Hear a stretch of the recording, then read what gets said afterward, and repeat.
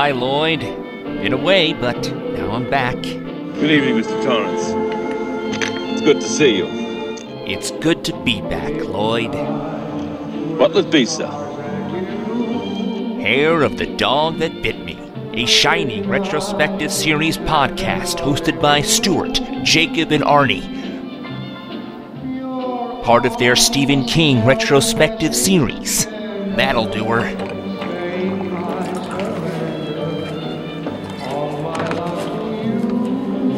No charge to you, Mr. Torrance. No charge? Your money's no good here.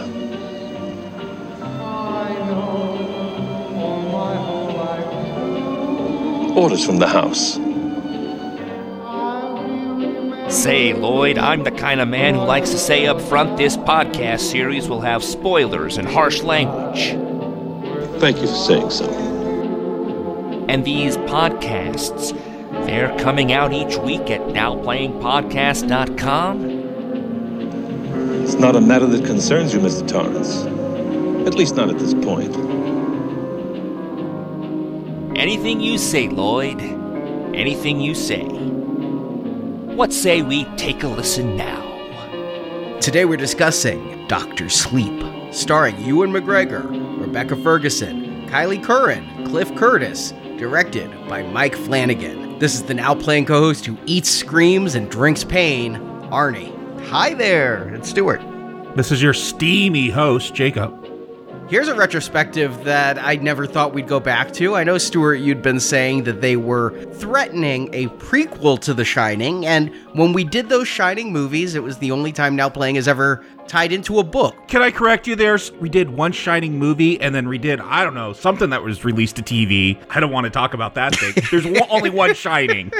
Yeah, that is the trouble going forward. Of course, Warner Brothers would want some continuation of what is one of the most celebrated horror movies and books of all time, but movie and book don't like each other, and they divorced years ago, and how do you bring them back together for the sequel? Here's my theory. Now, when we did our Shining retrospective back in 2013, we were leading up to my Books and Nachos review of Dr. Sleep, Stephen King's sequel book to The Shining, picking up whatever happened to Dan Torrance. I always loved it. Stephen King had joked that he went off and married Charlie from Firestarter and the two of them moved to Salem's Lot together. Sadly, that is not the plot of this book. I did hear the pitch was that it was Danny Torrance all grown up fighting vampires. The word used was vampires when they were talking about Dr. Sleep when it was coming out before anyone had read it. Yeah, I remember that. And in a way, I mean, there's nothing else you can refer to the villains as. They're just bootleggers, Rob Zombie wannabe fans. Carnies, yeah. Mm-hmm. But I have my own theory. Stephen King has never really said why he wanted to go back to The Shining, but I have a theory that I'm going to put out here. And it's a theory based on a different movie, so indulge me on this story. But back in 2000, 2001, Joe Quesada, head of Marvel, went to Bill Jemas and Paul Jenkins and said, let's write a Wolverine origin story. Let's finally say where this character comes from. And the other writers were like, well, his origin is a mystery. Why would we want to write this story? Why do we want to nail it down? And Quesada said, because Fox is making a lot of money on these movies, and they're going to tell the origin story. We can either do it first and tell them where to go, or we can just let them do it and then we're beholden to what they come up with. And so they came up with this comic book Wolverine origin that came out in 2001, 2002, where they were just trying to beat Fox to the punch. Well, we know that Warner Brothers had been trying to make a Shining prequel for years. They had the rights to do this. I think Stephen King was motivated by, if they're going to make another Shining movie, let me give them the template that they have to go off of. Let me write something and see if I can steer them in that direction. But actually, that's what they were going to do anyway. I looked into this. I could never find the script. It's probably out there somewhere. But I did find out what they were doing. They had hired this writer, Glenn Mazzara, who had written several episodes of The Shield, if you remember that show, and Walking Dead. That was his credentials coming into this. and he had the idea of going back to a prologue that was connected to The Shining that just got excised. Before the play, that's what it was called, this 5-part prologue to The Shining, basically told of how the Overlook Hotel was built by this gangster figure who we know mostly from the movie as the guy getting the blowjob from the dog furry. Yeah, that is out there. I did find it online, and I reviewed it as part of my Shining review because it is a piece of ephemera that Stephen King fans really want to know more about. Yeah, and the writer insisted, I'm not going to fill it with a lot of worthless, oh, here's Scatman getting hired in the kitchen cameos. I'm not going to call back to everything, but I am going to tell you how the hotel got evil in the first place. And so that was the idea that was greenlit. As far as 2015, it was rolling. They hired a director, Mark Romanek, who did several amazing music videos. If you know Nine Inch Nails' Closer video, he did that. And Johnny Cash's Nine Inch Nails cover,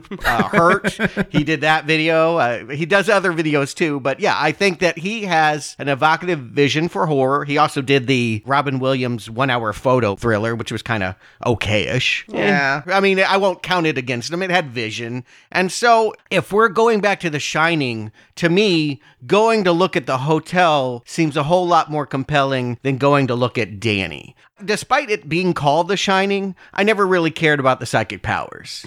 To me, what was interesting was the ghosts. Yeah, we'll talk about it when we get into the film, because I think Dr. Sleep is going to recontextualize what Kubrick did with The Shining, but as I was watching Dr. Sleep and thinking about that title, The Shining, I don't think about psychic powers. I don't think about mind reading when I think of that movie. I think about a haunted house and a spooky hotel with ghosts. I think I connected with it more as a child because I had a dream of being telekinetic. I watched Escape from Witch Mountain and I wanted to have powers. So to see a kid with powers made him feel like he had a way of fighting back in a haunted house. But it was about being in a scary place. That was what was most compelling about it. And I would want to go back there, following Dan Torrance on some adult adventure. Not uninteresting, but lesser. I do think King had another reason for returning to this and I talked about this a lot in Books and Nachos, and I'm not going to revisit my Books and Nachos here. I stand by it. I reread the book. I did it in audiobook form this time, but I reread Dr. Sleep, and then I reread my Books and Nachos, and I really stand by that review, though it was controversial at the time because I did not give the book unadulterated praise. I said it was good, not great. The thing is, when King wrote The Shining, he considered himself a recovered alcoholic. His idea of recovered alcoholic is I'll have 2 to 3 beers a day. And so he wasn't in program. He didn't even know about the program back then. And so he wrote Jack Torrance in that book as he saw himself, a person who just knuckled up and stopped drinking for his family and things, and then went and had the bad event with the ghosts. But since then, as we've talked about many times, King has cleaned up.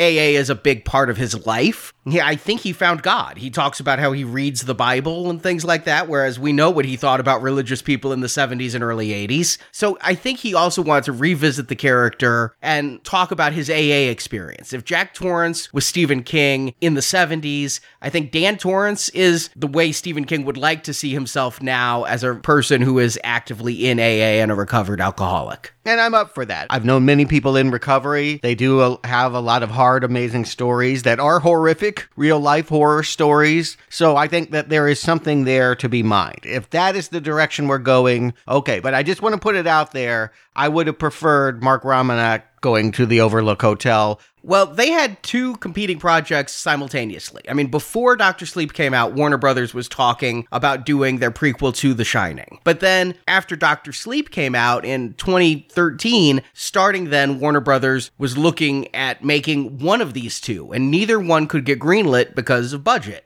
And then, Warner Brothers came out with It. And It made a shit ton of money. All of a sudden, they're like, yes, let's do the one that has Stephen King's name on it. Let's do Dr. Sleep. And that's why we got this movie now. And back when we were covering The Shining, I was really excited about Dr. Sleep, but I just didn't have the time to read it. And I didn't listen to your Books and Nachos, Arnie, because I didn't want to hear spoilers of anything till I had that chance to read it.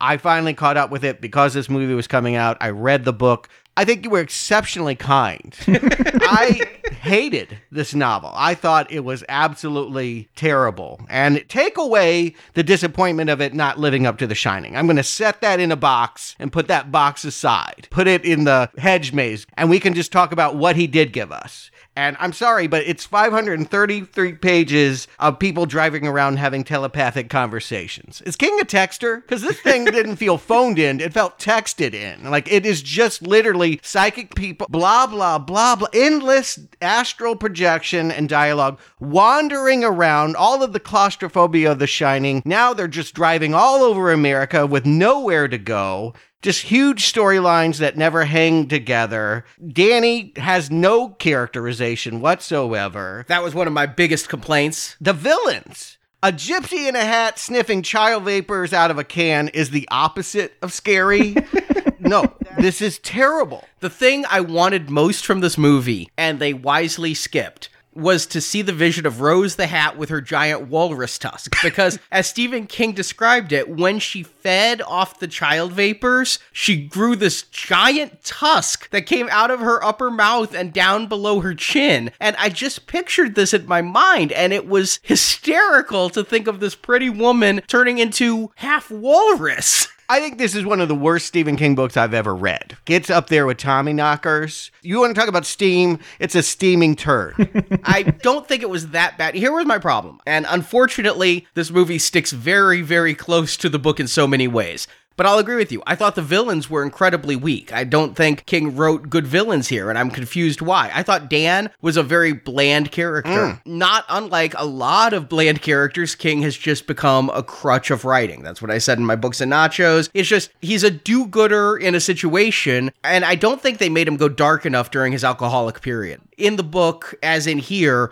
there's the little kid who goes for the cocaine, and Dan leaves him there. This is as bad as rock bottom could get for Stephen King. A person who had to shove cotton up his nose to stop the bloody nose from the cocaine, and who was sober for 2 hours a day, during which he professed he only thought about killing himself during his sober times. Rock bottom here is, I left a kid in a bed with a lady and took her money. And so I just didn't think it was edgy enough or interesting enough, but I thought his prose was incredibly compelling, and I loved The Shining. It stands as my favorite Stephen King book, and so getting to see what happened to Dan was interesting to me. If it hadn't been connected to The Shining, I don't think I would have liked the book at all. Yeah, that's what I'd really argue, is would there be any feeling for this at all if this weren't Dan Torrance? Yeah, there would be feeling, because I was kind of dreading it, not because I read this book. I don't know anything about it. My wife's a big King fan. She read it. I think her opinion goes with you, Stuart. She did not like it at all. But for me, the worry was, oh, you're doing a sequel to The Shining, like this classic horror film? We're going to get Citizen Kane 2 next? Do we really want to go here? Like, how are they going to pull this off? And I was expecting the worst going in. Here's the big thing for King, is he wrote a sequel to his book.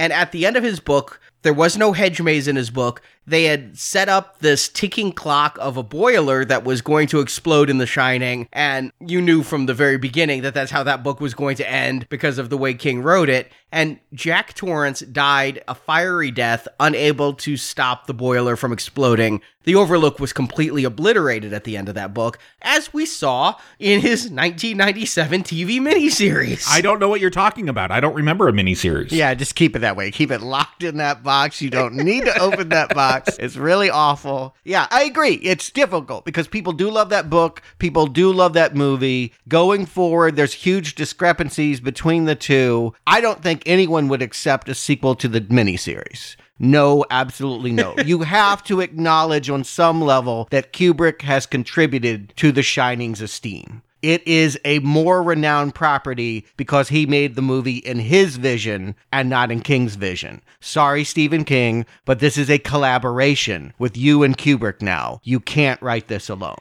And enter Mike Flanagan. Now, Mike Flanagan had a relationship with Stephen King. I actually feel Mike Flanagan may be our new Frank Darabont. I think he may be King's new golden boy.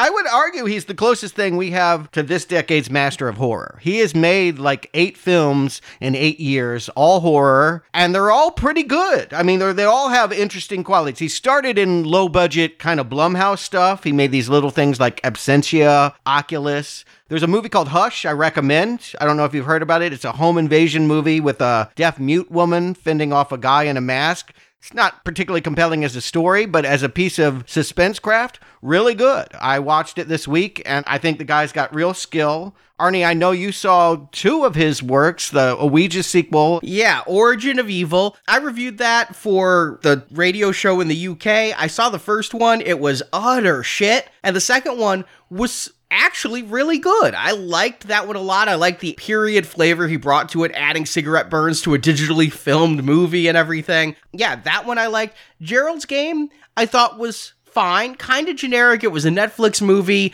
I didn't love it. I didn't hate it. It was, it's a hard book to adapt when it's about one person tied up on a bed the whole time, having some possible hallucinations and things. It's very interesting to write as a novel because you're able to do a deep character study, much harder to do as a film, but I thought he did okay. And I think we'll be reviewing Gerald's Game before too awful long. It was an early 90s book, came out not too long after Misery. Yeah, we'll see how much we want to expedite King, but yeah, there's a few movies ahead of it. But I think his jewel in his crown is the adaptation of Haunting of Hill House that he did for Netflix as a whole series of television last year. He really expanded that. I mean, it's a novel. It's like a 200-page novel. He made 10 hours of a show, modernized it, and I think he has a real gift for taking drama and mixing it with gothic horror. Like some of the haunting stuff in it, there's a segment in there with the hung woman, the bent neck woman. Like, this is a standalone. Just go watch that episode. You will be impressed. Yeah, I know that series got a lot of praise. I watched a couple episodes, just never got back to it. But yeah, I remember it being pretty impressive. But Flanagan and his producer were approached to do this, and they went to King, and I think King had script approval from the way I'm reading this. King had to sign off on what Flanagan wrote, and what Flanagan said was, listen, there's no way we can do this and not bring in Kubrick. We know you don't like what Kubrick did, but when I think of the Overlook Hotel, I think of what Kubrick filmed in. And when I think of the ghosts, I think of how Kubrick depicted the ghosts. So what he pitched King is it was going to be an adaptation of King's book. Exactly for the first 2/3 of the movie, it was going to follow the book. But when it came to the end, in the book, it took place on the grounds where the Overlook was. The psychic vampires had built an RV park near it. Well, because the Overlook burned down in the book. So, like, you literally, unless you're going to say phantasmagorically it rebuilt itself, like, which you can do in a haunted house story. Were they only there during the summer? Because we saw what it's like there in the winter. I don't want to be no trailer park there in the winter. Yeah, I had that feeling towards the end of the movie. The child is left outside because it's too dangerous to go in. I'm like, she might be in more physical danger of being exposed to the elements. But yeah, the point is they had to deal with the fact that they are going to have the hotel in this story, in this adaptation. King didn't immediately say yes. They said he took some time to think about it, about a day, and he came back and he said, all right, let's go ahead and do that. I mean, it's still true to my book, but now the climax is happening in the hotel instead of on the grounds of the hotel. He signed off on this. Now, having seen the movie, he loves the movie. He says it redeems Kubrick's The Shining. Yeah.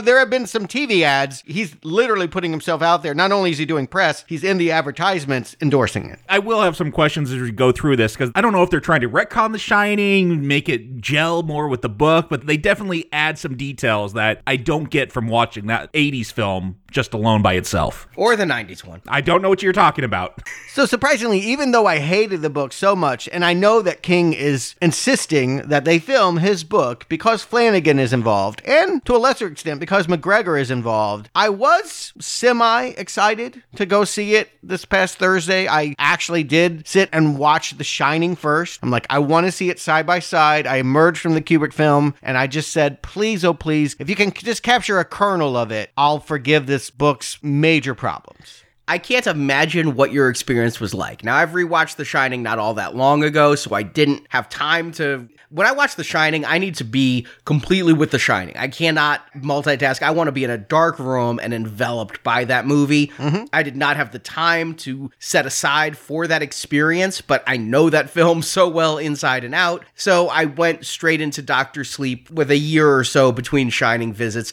But the tone of the film, you just can't recapture Kubrick. You can't even try. So I can't imagine what it would be like to go from that languid, cold, deliberate film into this where the beginning just races you through a couple decades. But the trailer, that's what got me excited. Whenever I saw the trailer and I'd hear that synthesizer sting, or we'd see Ewan McGregor look through the bathroom doorway that has the hatch marks from the axe attack, that was the stuff that made me go, you know what? Maybe, just maybe. But I don't feel like a lot of people are feeling that because this box office is slightly underwhelming. They're expecting a Roland Emmerich World War II movie to beat it this weekend. Slightly underwhelming. The word that I had read specifically was flop.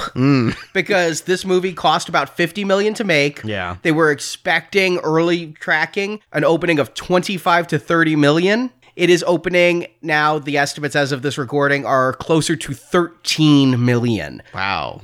Yeah, you guys keep saying King is back because of it. I don't know. Throw clowns in all his movies. No one cares if there's not a clown in it. Jacob, I don't know. Pet Sematary opened at double this earlier this year. 25 million for Pet Sematary, 13 million for this. Okay, if Pet Sematary is your next hit after it, again, that I think underlines the problem I'm claiming here. Yeah, I mean, the theater we saw, Arnie, I ran into you at the screening. It was, it was a recliner theater, less seats available, but it was not full. Middle-aged audience. Didn't see a lot of youth, didn't see a lot of youthful enthusiasm, didn't hear the audience reacting to scares. Kind of felt dead in there. Yeah, people won't believe this, but you and I, we don't necessarily plan to go to movies together all the time because your schedule and my schedule are very different.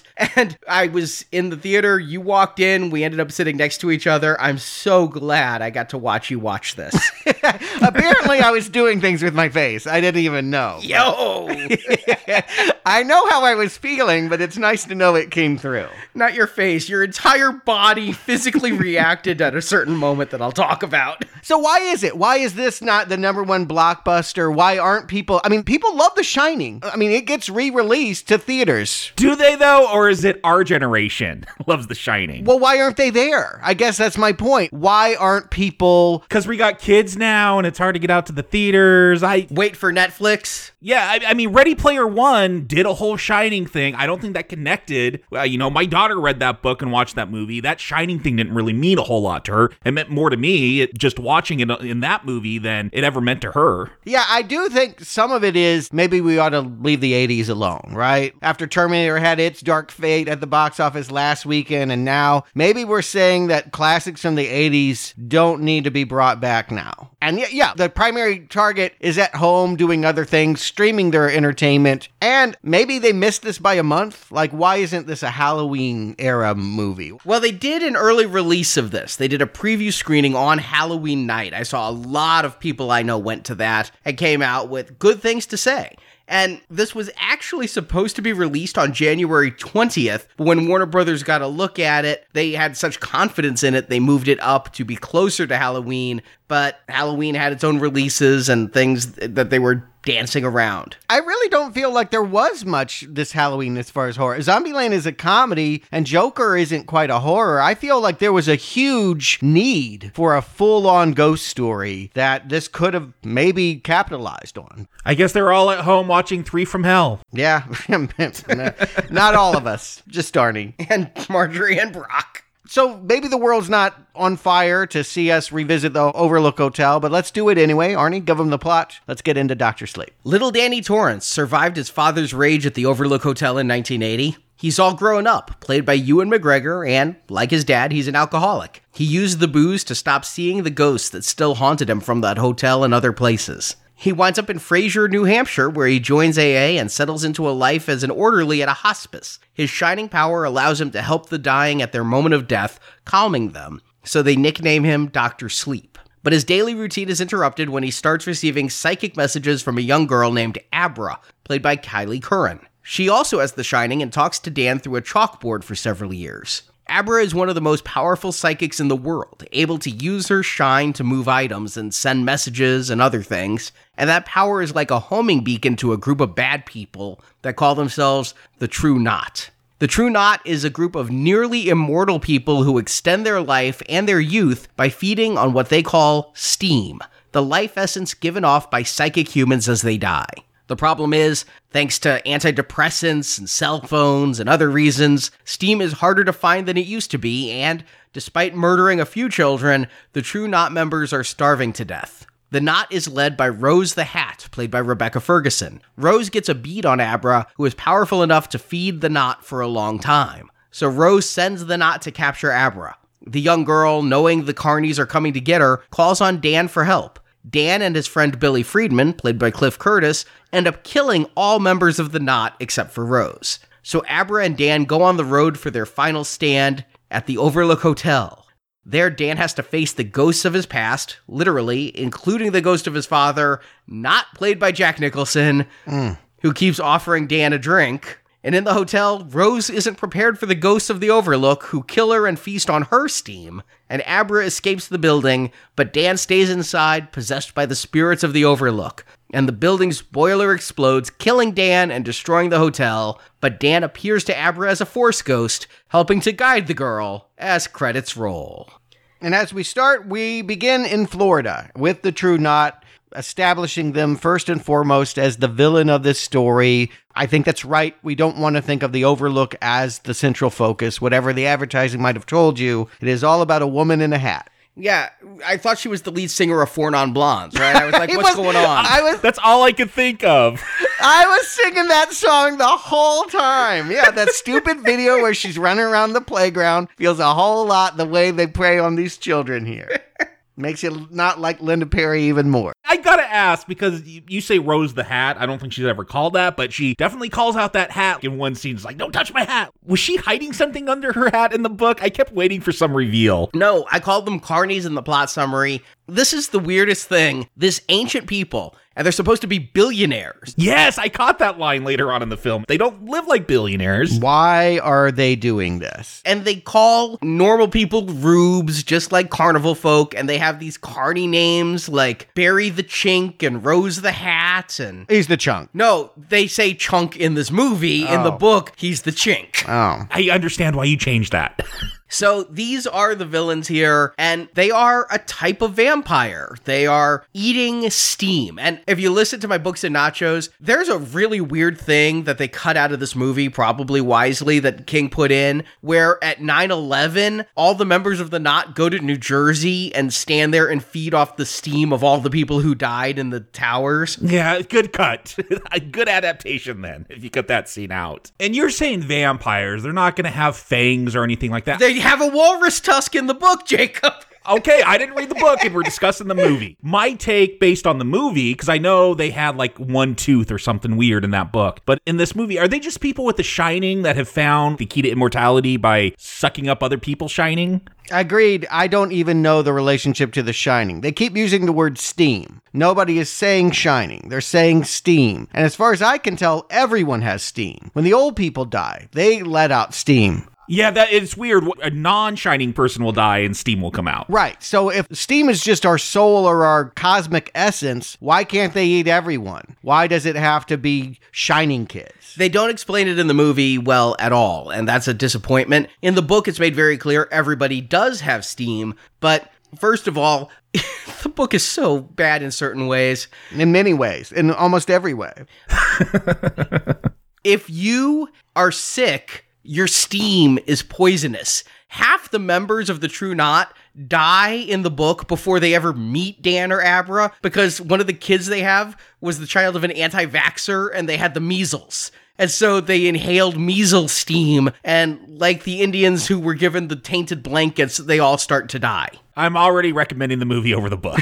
So, I was thinking, why don't they hang out at the hospice with Dan and just eat some appetizers and just fill up on hors d'oeuvres instead of needing a full meal? It's because old people's steam is diseased and gross. And so they want pure steam, and you get the most of it from the psychics. That was my other question. Why don't they ever go after Danny Torrance? Like, we're going to be told that those ghosts wanted his steam in the Overlook. I feel like that's how they're going to try to make Kubrick's film more about The Shining than just a haunted house. But he's an adult. We'll see him turn into a middle-aged man. They never went after him. They never sensed him. Yeah, and they're right there. I mean, again, this opening scene is in Florida. I presume the Everglades. They're by some lake or something. This child Violet comes up, and we see them get the hungry, glowing eyes, and they descend upon her. They test her to make sure she's got shining. What color's the flower in my hand? She knows it. Okay, yum, yum, yum, yum. The next thing we know, it's also Florida, same year, because there are pictures of Violet up going around. Have you seen this child hanging around the town that they're in? They're really close to Danny. Why can't they sense him?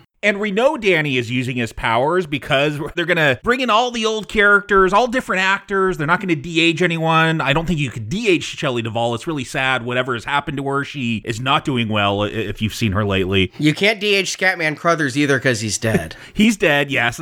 I know that. But they're going to have this thing where Scatman is going to teach Danny, hey, here's how you tackle those ghosts. Because those ghosts from the Overlook are still coming after him. They're still haunting him. He won't talk, I guess, to his mom because he's still haunted by this until Scatman teaches him, create this box and lock him up in a box. Couldn't he have taught him that, when they met at the Overlook? Hey, there's ghosts here, and if they come after you, lock them up in a box? That would have saved a lot of trouble. Well, what he told him in the Overlook is they're just pictures in the book that can't hurt you. And, and to him, that was true because he didn't have as much shine as this kid has. So he didn't know the level of jeopardy that Danny was being left in when he left the Overlook Hotel. One of the discrepancies between book and movie is we all know in Kubrick's film, Scatman Crothers got a big old axe in the chest and did not live to see the end of it. At the end of the book, this character was still alive. So they didn't need to make it like a force ghost here popping up on a bench. He was there in this kid's life during his adolescence to mentor him.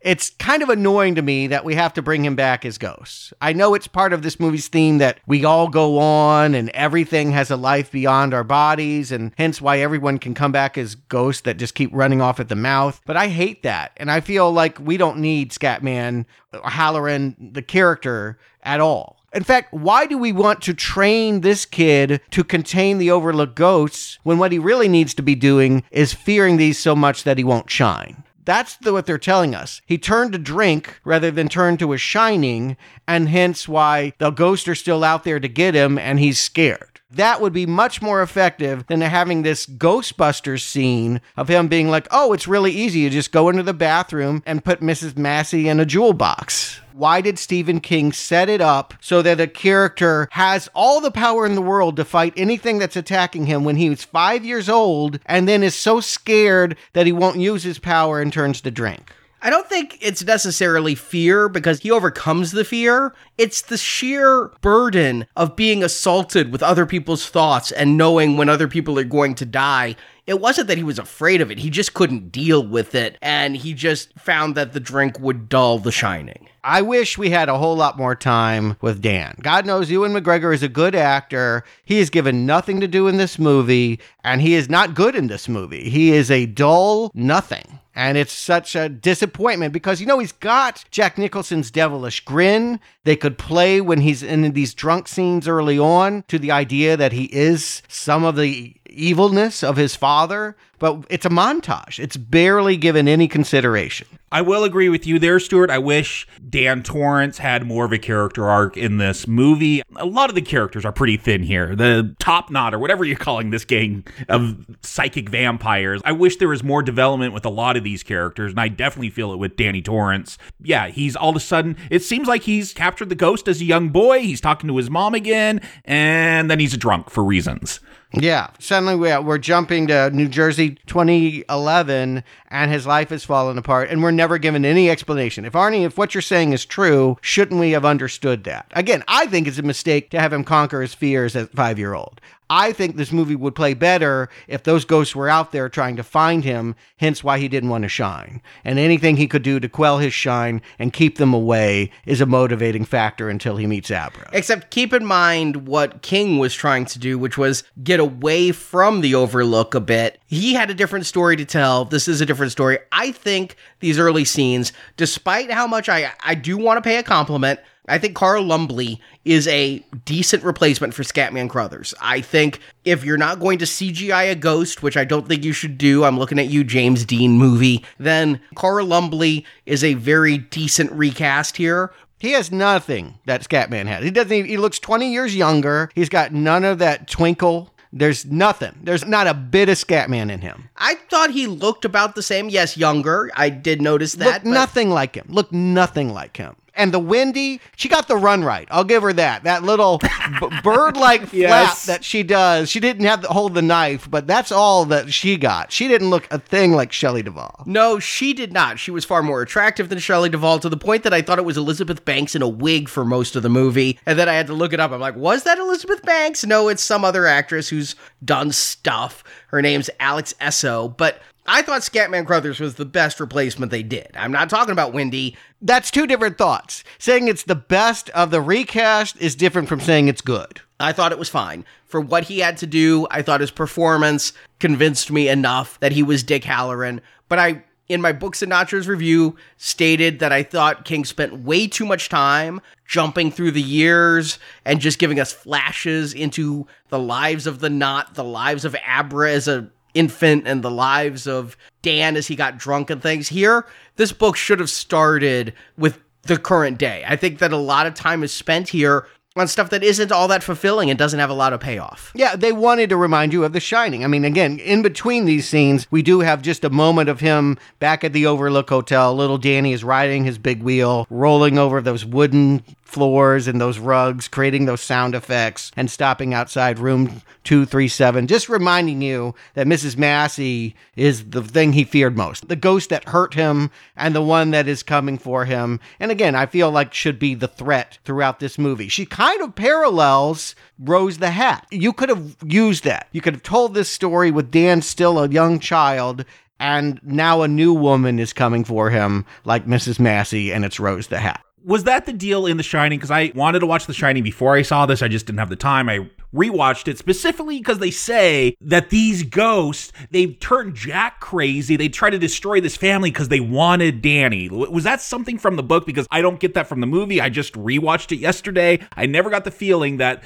these ghosts were haunting the Overlook because a kid with a really strong sense of The Shining showed up and they wanted that. But that's how they're going to recontextualize it in this movie. And King did the same thing. The steam is obviously something new from Dr. Sleep. In the original book, it is said that it's Danny's psychic power that awakened the ghosts as much as it did and gave them as much power as they had. They were craving him. I think they referred to him as like a battery. He was powering them, but it wasn't that they wanted to get his steam so they could come back to life or something. That's a retcon. Yeah, I mean, I think about Carol Ann being the light to the ghost and poltergeist. I mean, living force, you know, that the dead are attracted to the living, particularly innocence and purity. That's always how I kind of took Danny, was that he was just, this movie even calls him a 1,000-watt bulb. Like, he was just so bright that all the moths had to go to him.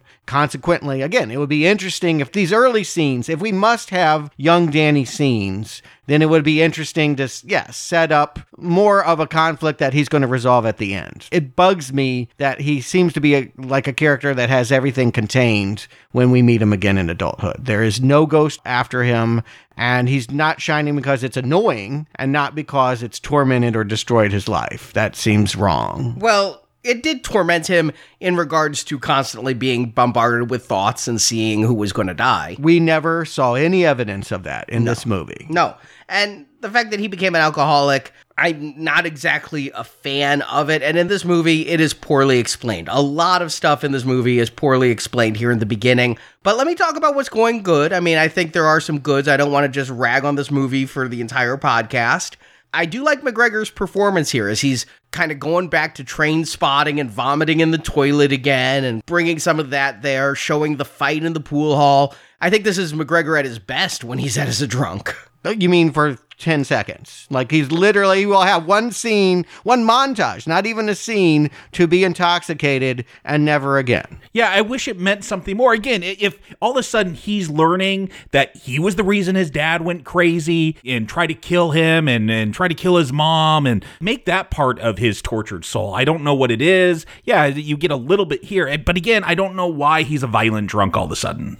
I think it's a mistake to get him clean. Again, why can't that be his journey for this movie to find sobriety? The fact that they're going to introduce a problem and then the next thing you know, I have one incident with a cocaine mom and her toddler and now I'm just going to go and get clean, jump ahead 8 years. They're just making it look so easy. Like, where's the struggle? Where's the drama? That's drama, is watching people struggle with their demons. That's what we want to see here.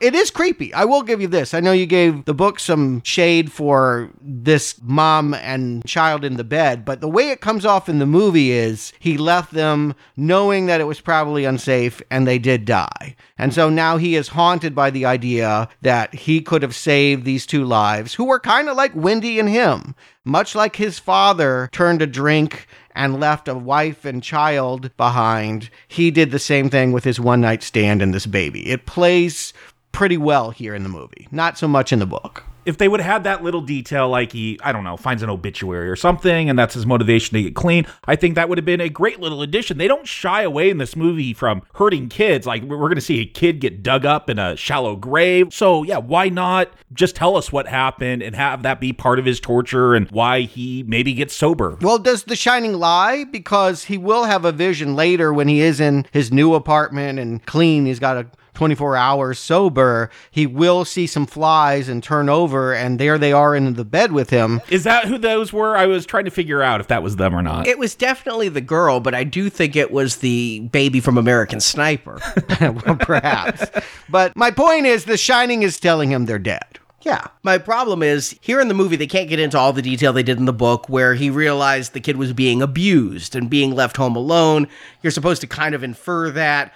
Oh, I got that it was being left home alone. Like, that woman's not taking her to the bar to play pool. Yeah, you don't need to go into great detail. The child is wandering around in the morning after, and she's laying in a bed of vomit. I get the child's neglected. But in the book, it was made clear there was an abusive uncle who would be the one who killed him. Yeah, I don't need that. I don't need giant family trees of all of this levels of abuse. Yeah, they died. Do it, train spotting, maybe got into some of that heroin, that cocaine, whatever. They all died. Here's the thing, though, is, okay, he didn't save them. He didn't stop drinking and become a white knight who stopped this woman from making choices on her own, and that's his guilt?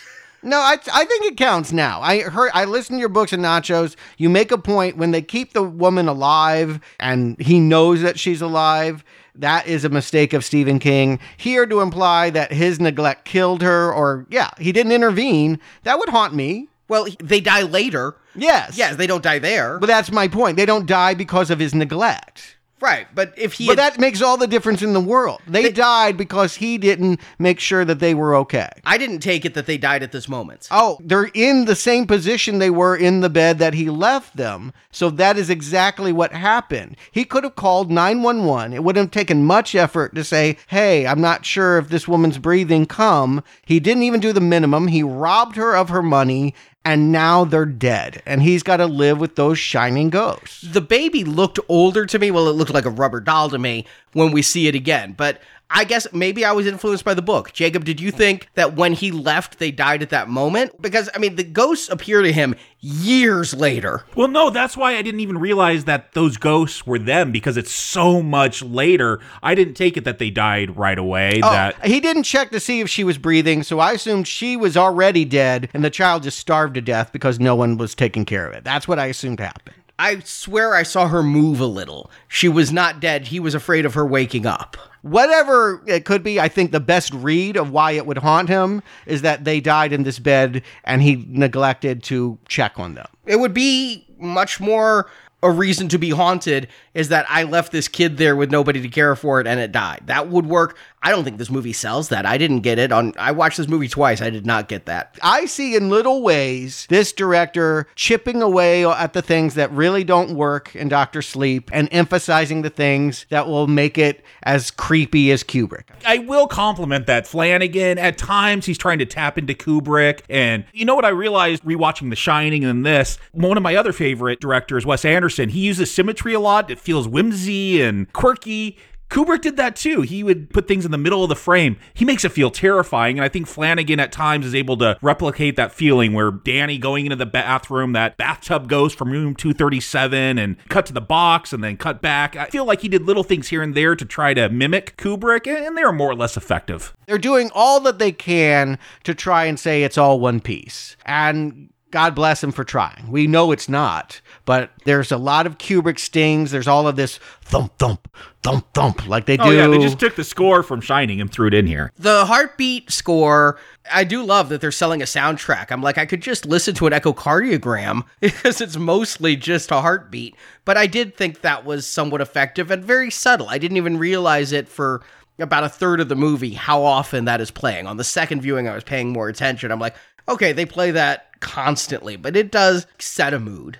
So we're eventually going to find out that Dan is going to make his way to Fraser, New Hampshire, make new friends, start to rebuild his life, get clean, and become a janitor at a nursing home. To me, that's where the movie should be, right? That's a creepy place. When you think about it, that is a place where people go to die. It's upsetting for me to walk into those facilities. I think you could tell a very spooky story that would be like The Overlook here in that environment. They barely use that. I don't understand why this movie's called Dr. Sleep if his Dr. Sleep trick of helping people die is only 2 scenes. And it was more in the book, but I still was a little bit curious about that. It's a great title that doesn't really pay off. I felt like his skill of helping people pass over never impacted the climax of the book. Nothing. Never comes back in this movie. Yeah, that should be the movie. He's Dr. Sleep. He is allowing lives to pass while others are taking young lives and consuming and destroying them.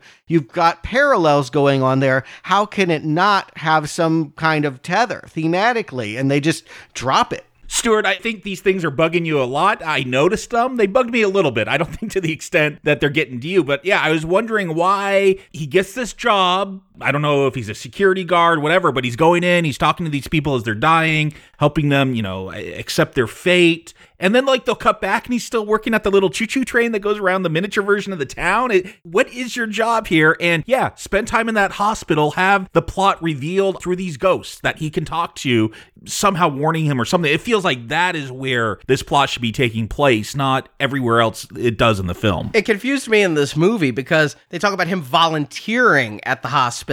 And yeah, he's still working on this little tiny town place. In the book, at least, he's working as an orderly. He's worked at that hospital for years. That's his job. I don't understand, especially in this movie, seeing it. He's living this monastic lifestyle in this one-room apartment with a bed and barely a kitchenette, and he's working for minimum wage, I would imagine, at this tiny town and volunteering at a hospital. He is doing a lot of penance, and I don't see any joy he has in his life. Again, this is where the movie should be. Him trying to be sober, him trying to think beyond himself, atone, help these old people pass, start to use his power again. I mean, I don't think that's a mistake. I just feel like all of the setup is thrown away. Like Tiny Town, that was, I guess, supposed to be a new version of the Hedgemaids or something. You could have had a climax built around a miniature version of the town and running around in that town. What did it even mean? Why do we even do that? That cool cat,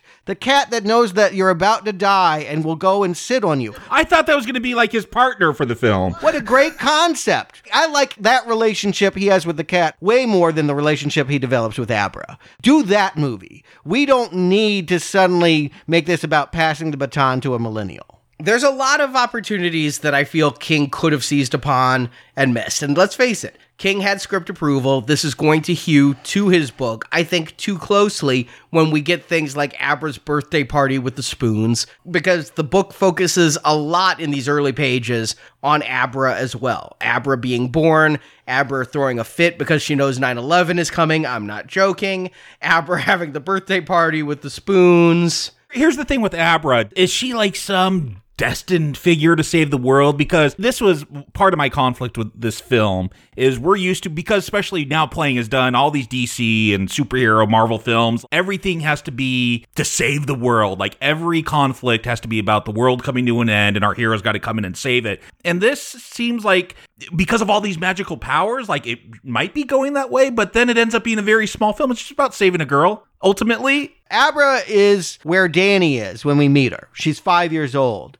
but she's not going to have a traumatic experience that causes her to stunt her power. She's only going to allow that power to grow. So part of why she becomes a messianic figure, if you will, if the most shining kid ever, is because she didn't have trauma. She has parents that are very accepting. They feel like very modern parents. I mean, they're an interracial couple. That feels modern. And the fact that they know she has this power, they call it like a transistor radio, and the mom will even ask the kid later, she's like, how's my mom doing? I'm about to go see her. Is she going to pull through on her latest sickness or not? I mean, they seem to be very accepting and promoting of her gift. They're not trying to stifle her in any way. So I think that's why Abra has all this steam. That's my take on it anyway. But I don't like that. And, you know, the book tried to do something with, it was actually the half niece of Dan that we would find out that Jack Torrance had actually had an affair with a woman, and that is the mother of this Abra. Yes, exactly like the Rage Carrie 2. The father went off and had an affair, and the father's the one passing the psychic genes.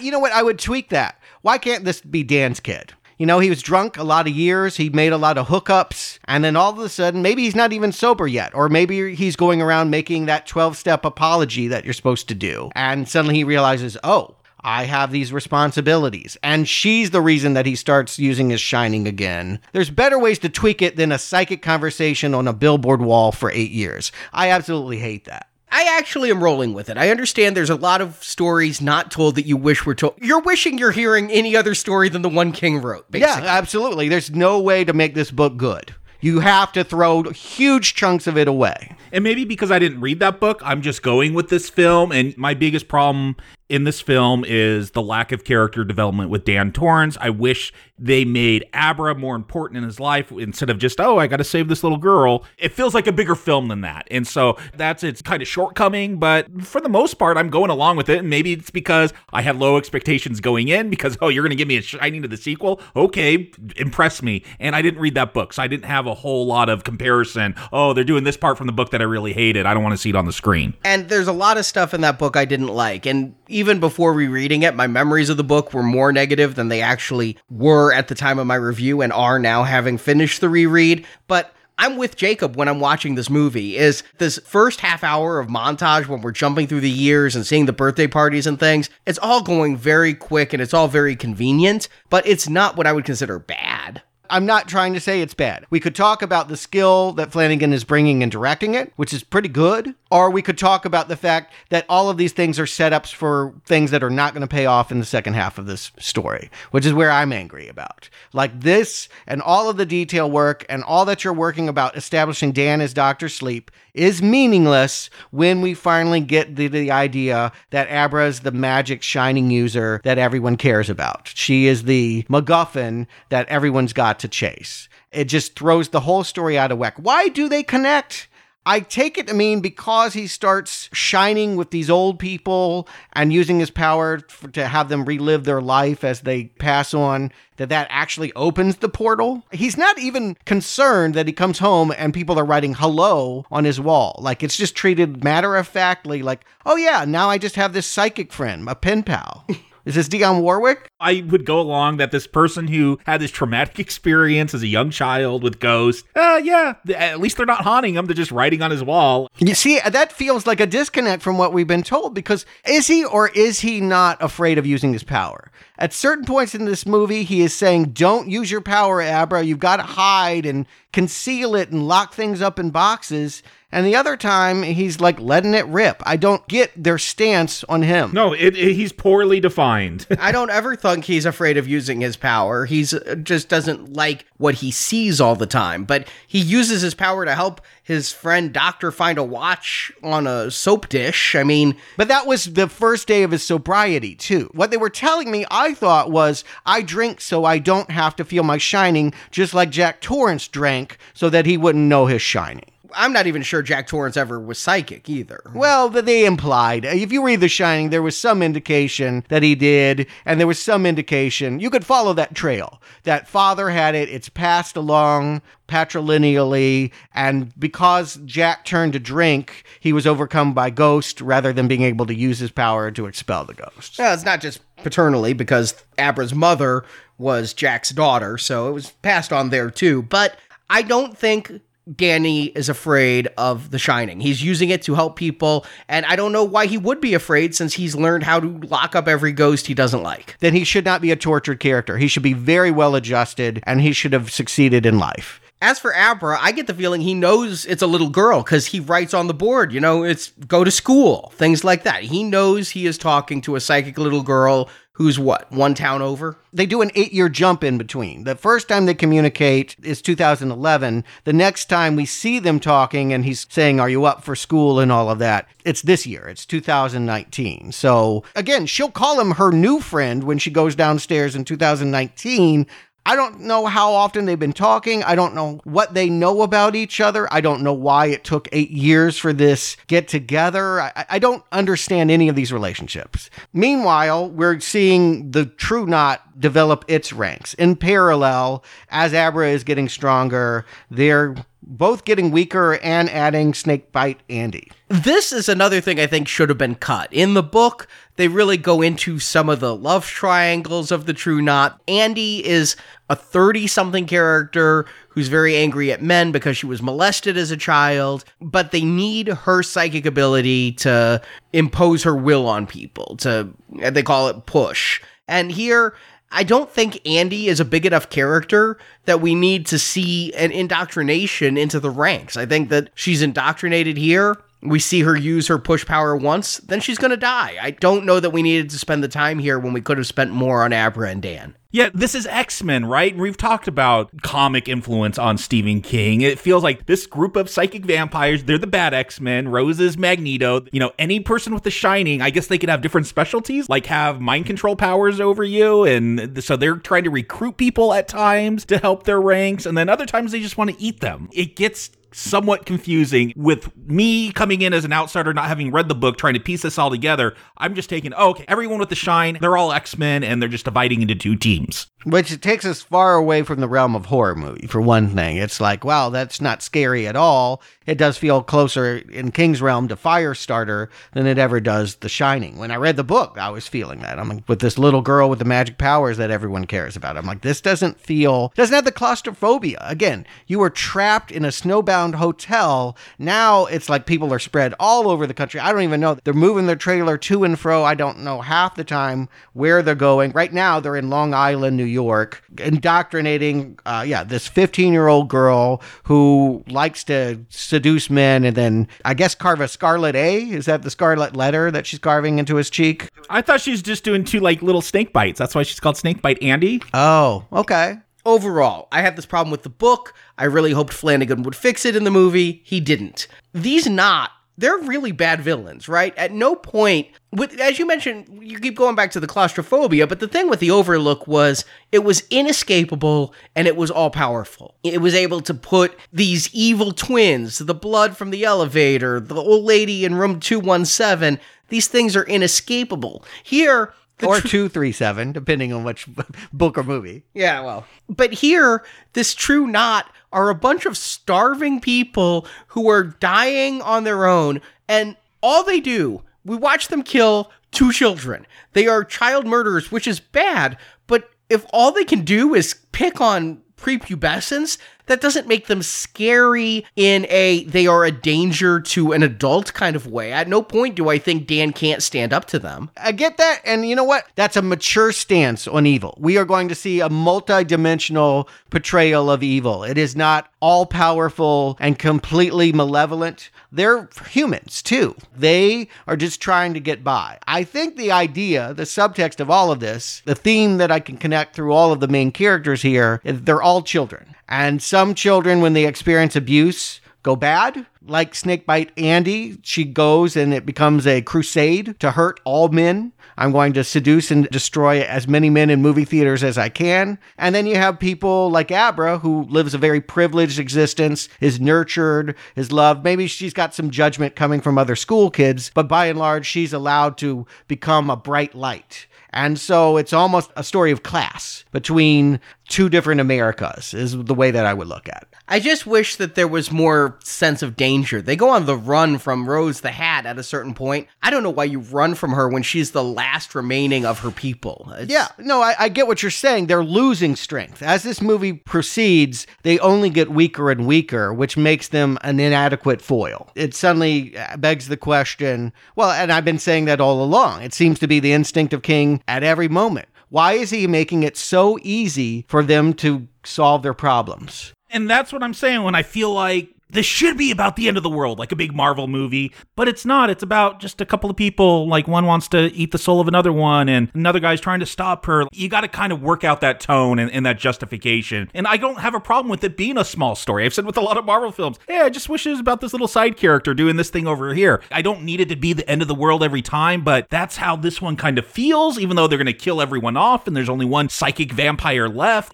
She should be raising a cult or something if these are the stakes in the film. I think Snakebite Andy should have the role that Rose the Hat does. Because she was an abused child, that makes her like Dan, who had traumatic ghost abuse and, abuse from his father as well. Those three make sense to connect because they're all children that have befallen these magical powers, and how they're using them makes them distinct and interesting. That would be where you'd want to have it. The fact that we got to keep going back to this lady with the hat feels like a mistake because there's nothing in the hat. She doesn't have enough tricks to pull it off. I will say there is one super creepy scene in this movie, and it is when they abduct the kid in Iowa, the baseball star. That was absolutely one of the most gory things I've ever seen King write when it was in the book. Here, yeah, it is creepy, and it does show that these people need to be stopped. You are setting them up as ultimate villains here. You talk about all this kind of child abuse and maybe leaving the baby there, the baby died. But here you're going to see, with no shadow of a doubt, these people are going to abduct a 9-year-old, take him, and kill him as slowly as possible because the longer he suffers, the more steam he's going to give off. It is definitely a disturbing scene that feels like it's almost out of a different movie. Part of what's horrific about it is that we understand their plight. They're just trying to live. The worst part is when they try to make him feel good. Like the kid's being tied down to stakes and they're like, you were a really good ball player, kid. You were the best. Trying to make him feel good while they're sharpening their knives. That contrast really just makes me sick in my stomach. But yes, ultimately, what we need to consume is your fear. So we have to make it hurt. Not only are we going to kill you, but we're not even going to make it easy. We're going to torture you. We're going to push every little bit of steam out of you and canister it in these bootlegger barrels or whatever. I thought they were thermoses, like they got them with their lunchbox. Yeah. But we're told when the giant from Twin Peaks dies. Yeah, I love that he's in here. Yeah, I'm like, oh, is that the giant? He was also in Star Trek and Witches of Eastwick. I think he was Lurch at Addams Family, too. Yeah, but it was fun to see him in here. But, we're told as he's dying, he was a king, and now he's living in a trailer park. It's weird disconnects all over the place that stops me from fully getting behind this film. I'm having a fun time, but I'm having a hard time trying to really enjoy this film on a deeper level because, there are all these disconnects. Yeah, I wanted to follow up with you, Arnie, because you mentioned in your plot summary something that I feel like the movie could have spent a little more time on. There is some lines when they're hanging out around the trailer about there being less steam in this world. That part of the reason why they got to drive to Iowa to get this one specific kid is because there's nothing for miles and miles between that kid that they could eat. Are we to understand that evil has gotten so rampant in the world that it's consumed all the good? Is this a statement about evil now having nothing left to consume because goodness is gone? That's not how I took it. I mean, the way that they drop lines about cell phones, and what I would think is anybody who is psychic would be seen now as having schizophrenia. You hear voices, oh, let's put you on some lithium or something like that. I would think that they've killed the magics in the world through science. Yeah, it feels like any elf or any Christmas movie that has to do with Santa. Oh, the modern world has lost its faith in magic, and we got to clap and believe and it will come back. That's how it played out to me. Oh, they have cell phones. Everyone's too busy playing Flappy Bird or whatever the modern video game is on your cell phone that they can't tap into their psychic powers. That seems a little lazy. Yeah, it felt lazy when I heard that line in the movie. What I heard that I thought was interesting, we have this character Crow Daddy that seems to be the more often than not lover of Rose the Hat. Who I swear to God, I thought it was played by Kid Rock for the first 5 minutes. That would have been a fun get. That would have been hilarious to populate these 4 non-blondes, maybe Papa Roach could be here. Like, why not have all those 90s grunge new metal stars just like languishing? Because God knows they probably are in 2019, looking a lot like this trailer park here. But he makes the comment, once they find out that they have a looker, they're killing this baseball kid in their gruesome fashion, and they have a psychic vibration. Because Abra is so connected to The Shining, she actually knows this kid who has The Shining is also being tortured, and she tells them to stop. Now he's like, we got to get this kid before her parents put her on Paxil. That was the only thing that I got to the idea that the potential. Young people today have so much shine, but because of the pharmaceutical industry, it's a different kind of abuse. People don't beat their kids today, but they do sedate them. They get them appropriate medical attention? I don't know if that's abuse. I don't know. It's trying to read something in his comment in the fact that we need to get her shine before it's medicated. I don't think this movie rewards you for asking deeper questions like that. Whether I liked it or not, it will not reward you for going deep. The other thing, though, and it's in the book, and I feel it's in this movie as well, is shine is strongest in children. And as you grow older, you lose it. Some people lose it altogether. In the case of Dan, he's just not the 1,000-watt light bulb that he used to be. They want to get Abra. In the book, it's really interesting because Rose knew about Abra, but she was letting her age like a fine wine until the perfect moment where she would be producing the most steam. Here in the movie, it's like she just found out about Abra, but you want to get her before she gets too old and that steam becomes diseased or becomes lesser. She's not unlike Pennywise in the sense that we're essentially talking about child predators. We're talking about people that are targeting children. I mean, it feels that way. I mean, if they have any sense of menace to them, it's for that motivation. It's the fact that they don't target anyone else but healthy, happy, shining children that makes them, I guess the word is scary. Repulsive might be more in line with how I'm feeling about this group. They're gross. They're not necessarily scary. Yeah, there's nothing in this movie that is frightening. That is, I think, a difference between it and Kubrick, is that Kubrick still can unnerve me and make me feel like there's some real scary things going on, and this does not. I thought the attack in the baseball here, that was scary. I legitimately think that was upsetting, and I thought that really worked in horror movie terms. Yeah, this coming, there was a scene with the baby earlier, and wow, they really aren't afraid of going after children in this movie. I don't know if that's something to praise, but they're willing to go there. I think it's the theme of the movie. Again, they're looking at all the ways that children process trauma. And some people go bad and they become abusers themselves, and some people fall into addiction, and some people like Abra are going to try to make the world a better place. And here she's screaming at the top of her psychic lungs, murder. Except, of course, Danny wakes up and looks at his bedroom mirror first and sees it as Red Rome. There's your poster. Yeah. They had to do it, right? That's the only reason to have this stupid blackboard wall, is so they could do that bit. I was just worried about Danny getting kicked out after that because his landlady seems very stern, Yes. willing to kick people out. And now he's got murder cracked into this chalkboard wall. Yeah, more. If he ever gets implicated for anything, he's going to Yes. seem like a psychotic with this murder in the wall there. I actually thought there'd be a scene where he'd be covering that up. I was legitimately worried about him losing his apartment. But I'm going to say this. I'm hard on this because that book is bad, and the worst thing about it was that astral projection. But I do think Flanagan turns a negative into an extreme positive. I think some of the coolest imagery that goes on is not from recreating The Shining. It is by showing this astral projection. It reminded me a lot of A Nightmare on Elm Street, the way Abra approaches the window, and then the house rotates, and then she kind of falls, and she's inside Rose's head, seeing her go grocery shopping. I mean this as a compliment. It's just very good camera use. I didn't know what was going on with the house rotating. It is the best visuals of the film. Yeah, we'll see Rose go inside Abra's head later. I wish this was more of the film. Stuart, you're saying you want more claustrophobia like The Shining. I think there is a way you could do it here because they talk about your mind being like these filing cabinets, and spend more time discovering things that way. Yeah, they're good visuals anyway, and we saw a little bit of it. Again, I'm going to plug Haunting of Hill House. He did that with the hung woman in that episode. It just throws us off balance. It's just a cool change of gravity that really allows us to feel like things are happening, even though basically, on the page, it's just a bunch of text messages. People are just psychically talking to each other and taunting. Yeah, when Rose finds out that Abra's looking, like we see Rose astral project, I guess, but it's just really cool, like the way she's just kind of floating above the earth and then things rotate. I wish this was more of the film. Even if it wasn't any deeper than this film is, I would have just enjoyed it more because the visuals are so unique. I don't know if I would have gotten bored of it or not, but again, it drove home to me how weak a villain our lead not member here is, because Abra is untrained. She's unproven,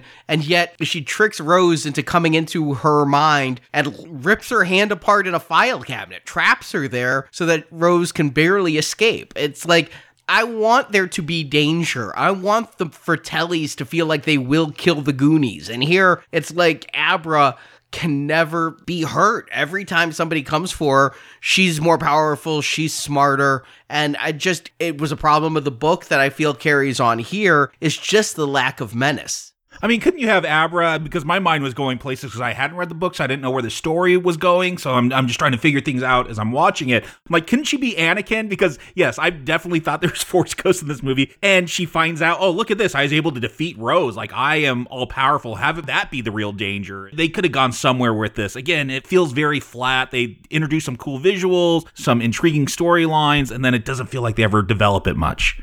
Well, I mean, great power, great responsibility. She is too young to wield this much control. If at the same time that she was hurting Rose, she also unlocked the Overlook Ghost or something, like if she is using her power recklessly and thus endangering the characters at the same time she's maybe winning this spat in the supermarket or whatever, okay. But it just seems that there's no cost for her being this powerful and hurting. Like, I kept thinking with the way that she gloated, oh, I really hurt her, and I'm like, that's going to blow back on you. And it never does. We're expected to treat that as a cheer line. Well, she does get overconfident because they set a trap for Rose. Rose doesn't come herself now because the members of the Knot are like, Abra's got your number. She's been in your head. Your hand is bleeding. So you hang back. The rest of us are going to go and get this girl. And Abra calls on Dan. Dan gets his friend, this friend who has given him everything, gave him a job, got him an apartment, everything like that. His name's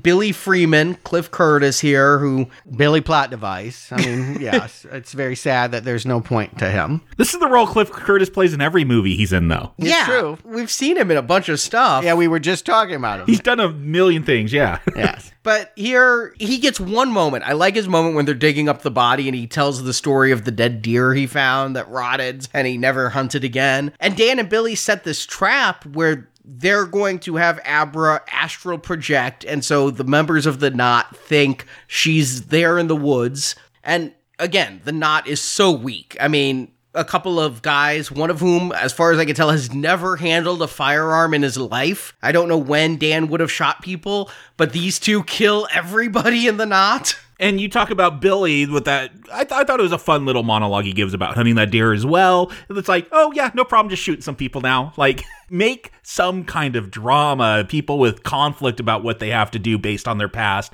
This film does not want to do that. Well, what they do is that, they get them all down except for Snakebite Andy. And again, they've highlighted this character as someone above the others in terms of her menace. And so for just a second, she gets Dan down on his knees. It's about to make him go to sleep so she can shoot him. And Billy intervenes with the gun. And her last laugh as she dies is to command him to kill himself. What this does is it unsettles Dan's sobriety because suddenly there's been major consequences for his action. Abra is taken prisoner, the father is killed, his best friend is killed. And that's where I was going when you said there's no consequences for Abra. Here, she becomes overconfident. She thinks that I have bested Rose, I can just astrally project here and let these guys kill all the Knot. But Crow Daddy is smarter than the rest, and he went to Abra's house.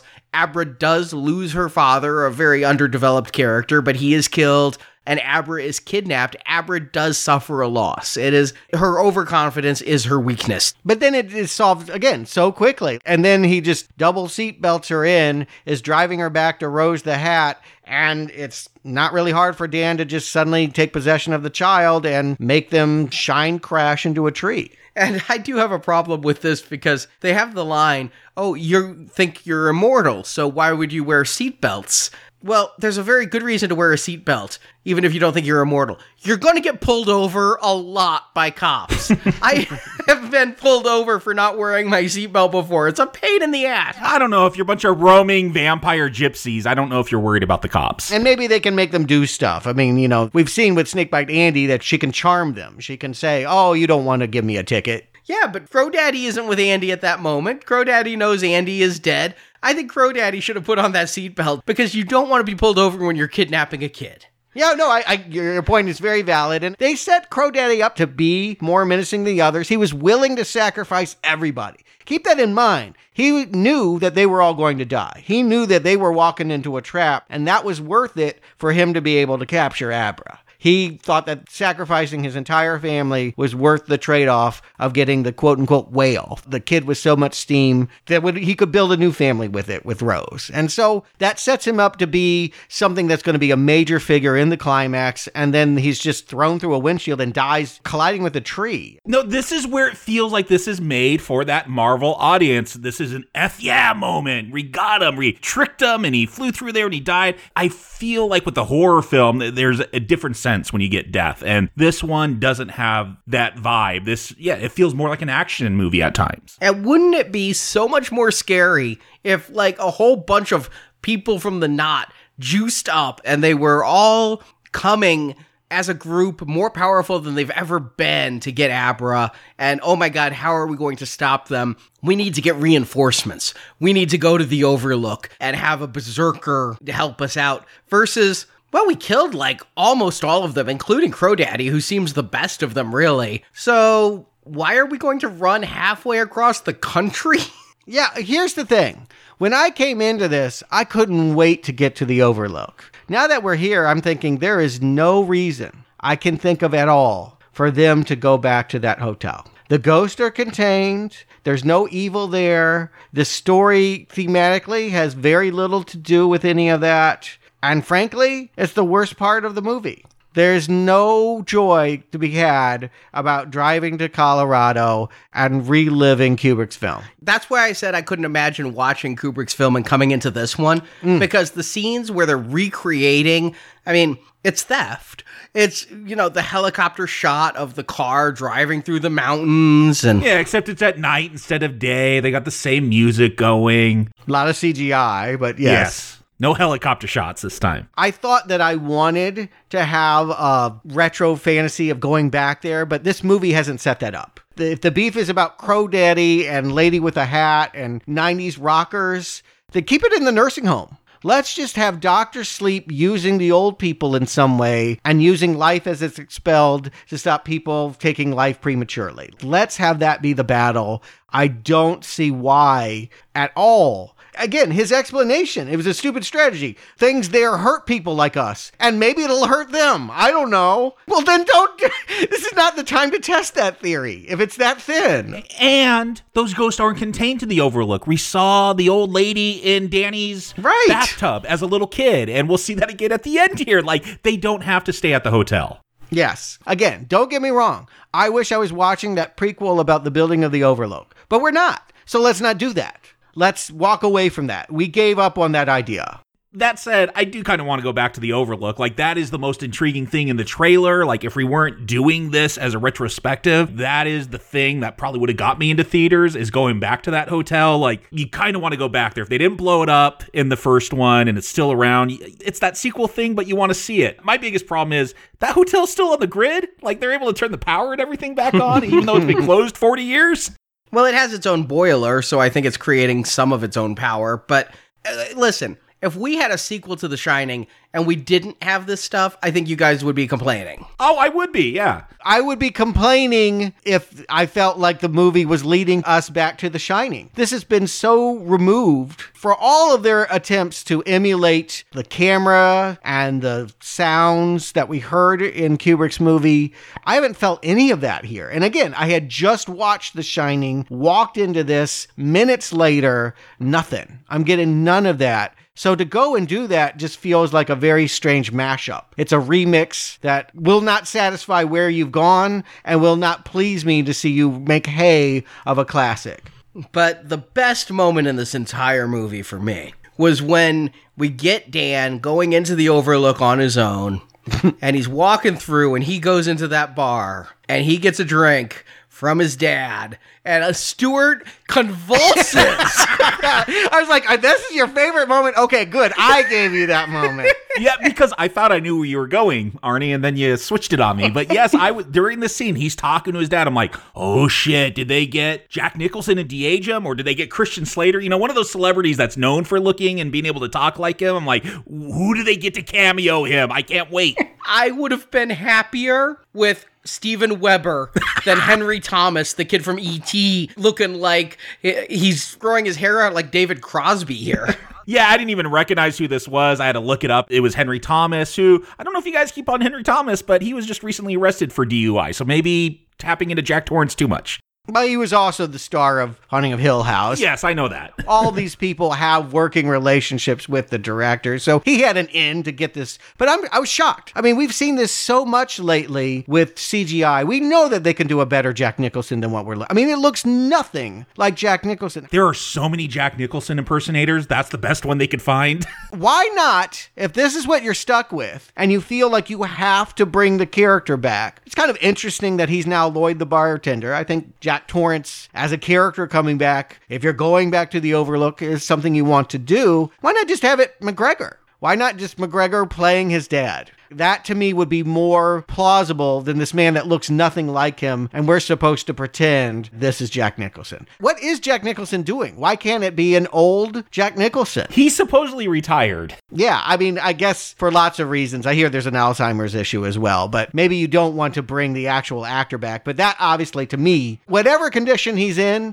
the more decrepit, the better. If you just have him standing there giving you that frozen stare at the bar, that's all I would have needed to be totally freaked out. I agree, but I understand that they did not want to CGI the people, and I respect that decision. I'm iffy on some of this. If you can't get the actual actors back, and Jack Nicholson's, I don't think he's an option even to stand there. I think he and Sean Connery are off in the old actors' home, never to be seen again, only to be mourned upon their passing. So you can't get him, but what do you do? You know, in old days, recasting is all you could do before there were all these computer effects. Recasting isn't the end of the world, but I don't envy the person who not only has to stand in and be the character. Steven Weber had an uphill climb there just trying to be Jack Torrance, but now you're trying to be Jack Nicholson's Jack Torrance in a sequel to that movie. You're set up to fail. Well, that's what I'm saying. I'm going to blame the director on this because he wants to hire his buddy that did House on Haunted Hill, whatever that's called, with him. No, you get someone that's down on like Sunset Boulevard in front of the Man Chinese Theater that looks like Jack Nicholson in the 80s and do it that way. You don't. That is my problem. Like, I wanted to so be into this moment. Like, I thought it was a great little moment. Yes. Here's the dad who was an alcoholic, tried to chop up his family, trying to get his son to become an alcoholic again. It would have resonated so much more if it doesn't have to be Jack Nicholson, but if I could believe this person in some way looked, sounded, acted like that actor. I so desperately needed Dan Torrance to be a character in this movie, and he's just been sort of a guardian, letting Abra steal the whole show away. Here was his moment, finally, to reconnect to that dad that he had already brought up in AA meetings. I feel like the speech that Jack Torrance or Lloyd gives is actually good. If we could see a more credible visualization of Jack Nicholson from 1980,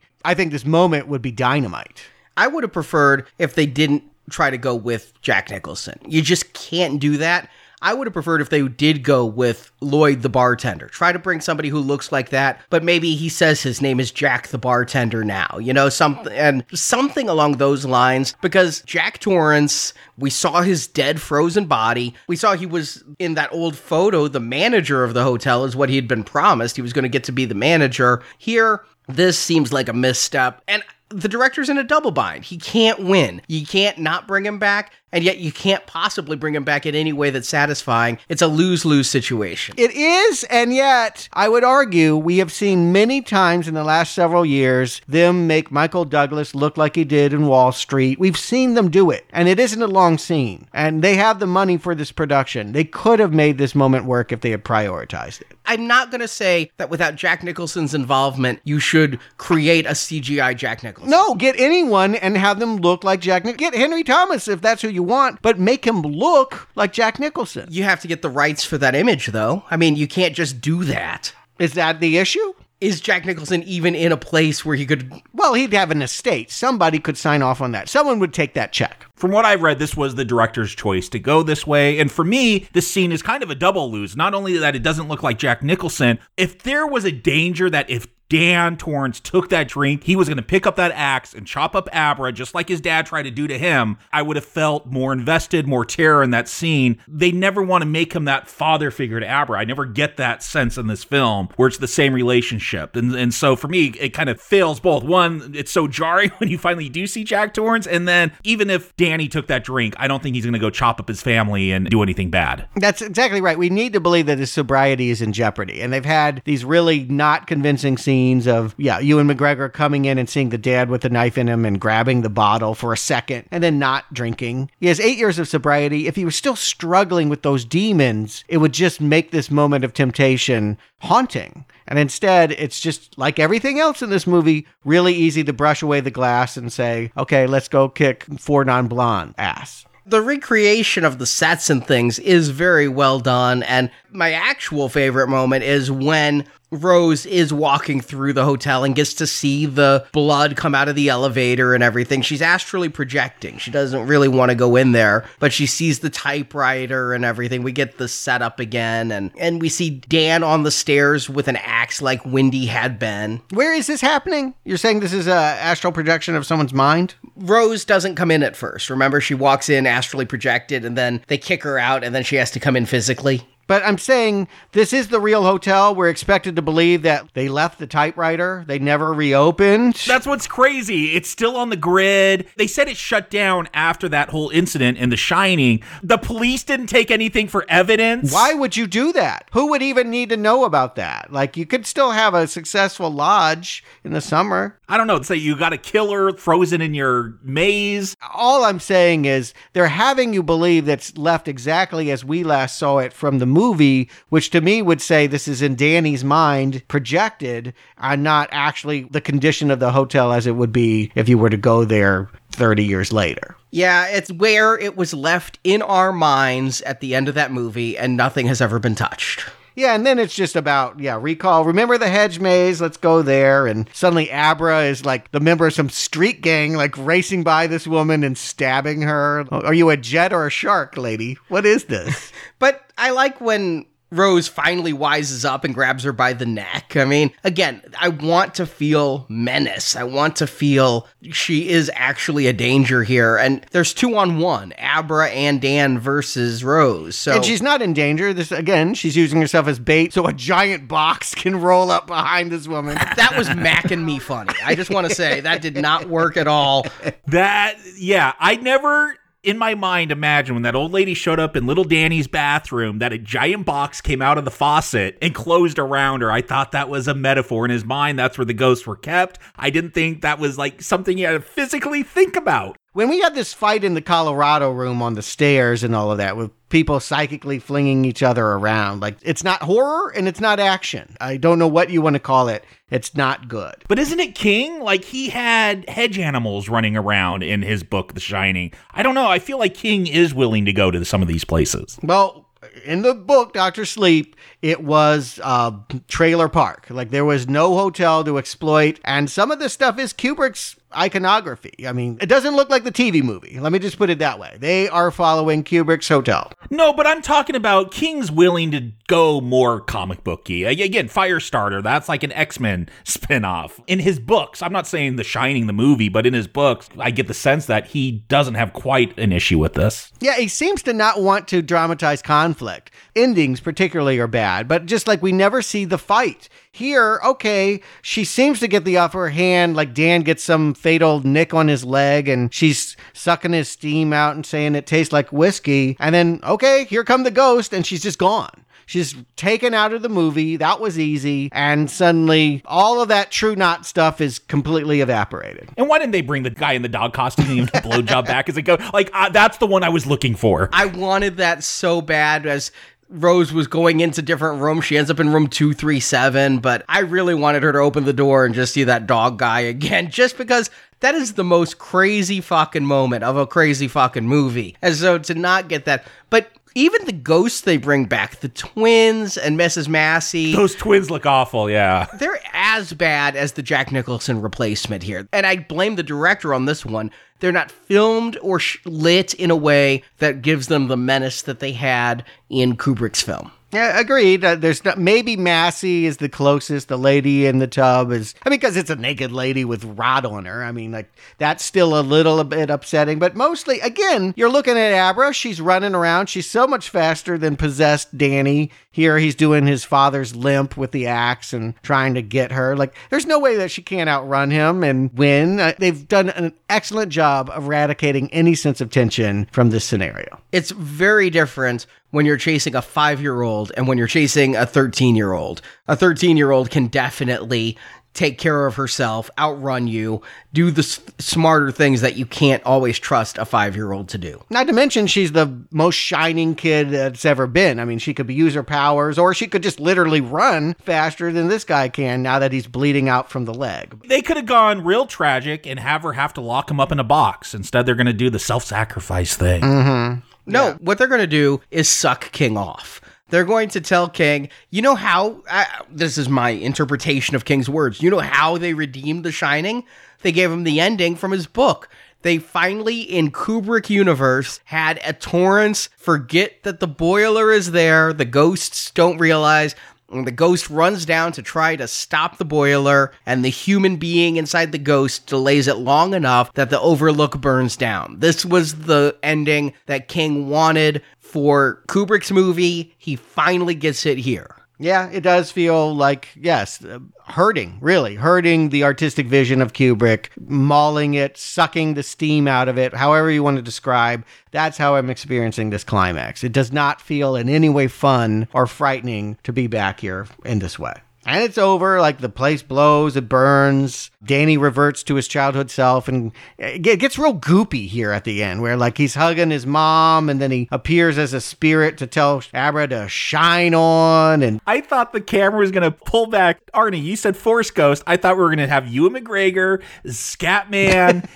Maybe Jack? Yeah, and maybe Jack. Like, here's the redeemed Darth Vader.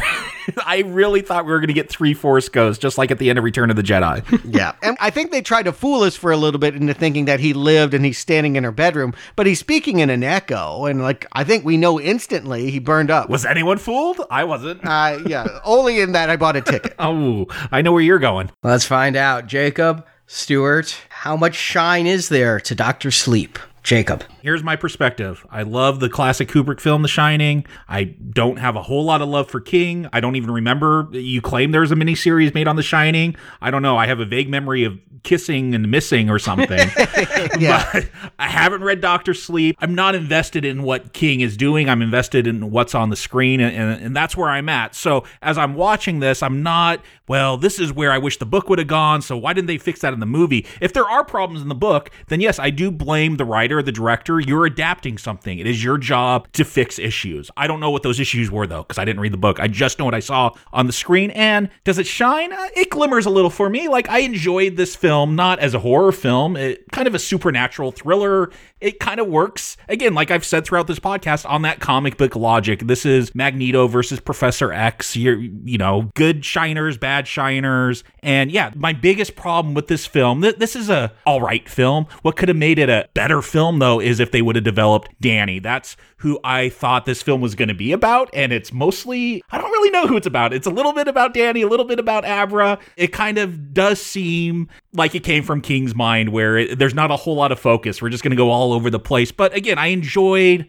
the ride as a supernatural thriller. I'm not looking for anything deeper in this. I couldn't tell you any deeper meaning to this. Millennials versus boomers. I don't see any of that. But yeah, you want to eat some popcorn for 2.5 hours and watch a film? You could do worse. It's satisfying entertainment. I'll put it on that level. It's a mild Green Arrow. Stuart. No, too kind. I'll be kind in this much. If you had to be faithful to that novel, this is probably as good as it was going to get. I do think that Flanagan has some creepy moments. The baseball kid kid's death scene, cocaine woman and her child haunting McGregor in the bed. The other movie that I was thinking about when I was watching this was 2010. The only other movie that has dared to give us a sequel to a Kubrick film. And you know what? I gave that a pass. I knew that it was a shoddy B movie, but it had its own sense of style, and I was able to go with it. For me, the reason why I can't be as kind here, it comes down to those characters. It is character, ultimately, where you can continue to fault this movie about what it could have been able to fix, is it could have at least allowed these actors to shine. They could have grown into these parts. They could have given you details that King overlooked in trying to lay out his mythology of the True Knot. We could have learned who these people were and the impact that the Overlook Hotel had on young Danny. As it is, a lot of that stuff is just lost in the shuffle. And you know what it really did? I mean, honestly, I walked out of this movie feeling so numb that what got exercised is my love for nostalgia. Like, I don't want to go back anymore. Like, I don't need to see any more of my childhood brought back. Yeah, after this and Terminator 2 weeks in a row. Right, yeah. I don't need for Hollywood to do this anymore. I got it. I am an adult, and that was my childhood. I remember it, and I want to keep it there. I don't want you to bring it back for me anymore. It's not satisfying for you to hurt it in this way with these inferior recreations. I get nothing out of seeing new millennials stuck into the old scenarios and having to play it out in a way that is not scary, not involving, just not worthwhile. I don't know who's served by this movie. Fans of Kubrick's, fans of the book, I guess would be. I don't know who those are, but this is just not something that I ever need to live through. I have a DVD player. I'll play The Shining whenever I want to. This is a complete skip. I actually wrestled with this one a lot as to whether to recommend or not recommend this film. Because, yeah, I do have some problems that mostly go back to King's source material, that the villain is unnecessarily weak and not frightening. The hero is bland, and by hero I am referring to Dan and not Abra. She's bland too. I think she actually has the most character of anybody on screen, but here's what this movie has going for it is I do think every performer here, every actor in an original role, I'm not going to say this for Henry Thomas or fake Wendy, but I think there's some really good performances here. The actress playing Abra astonished me how good she was when Dan inhabits her body, and this actress has different mannerisms, different delivery, different everything when she is playing Ewan McGregor is inside my body versus I am the 13-year-old girl Abra. McGregor does the best he can with what he's given. I think he's given more meat to chew on in the drunk scenes. When he shaves his beard, a lot of his character went away too. I feel bad for McGregor, who said the reason he took this role was he was really looking forward to playing a recovering addict and being able to delve those emotions. He's not given any of that to do.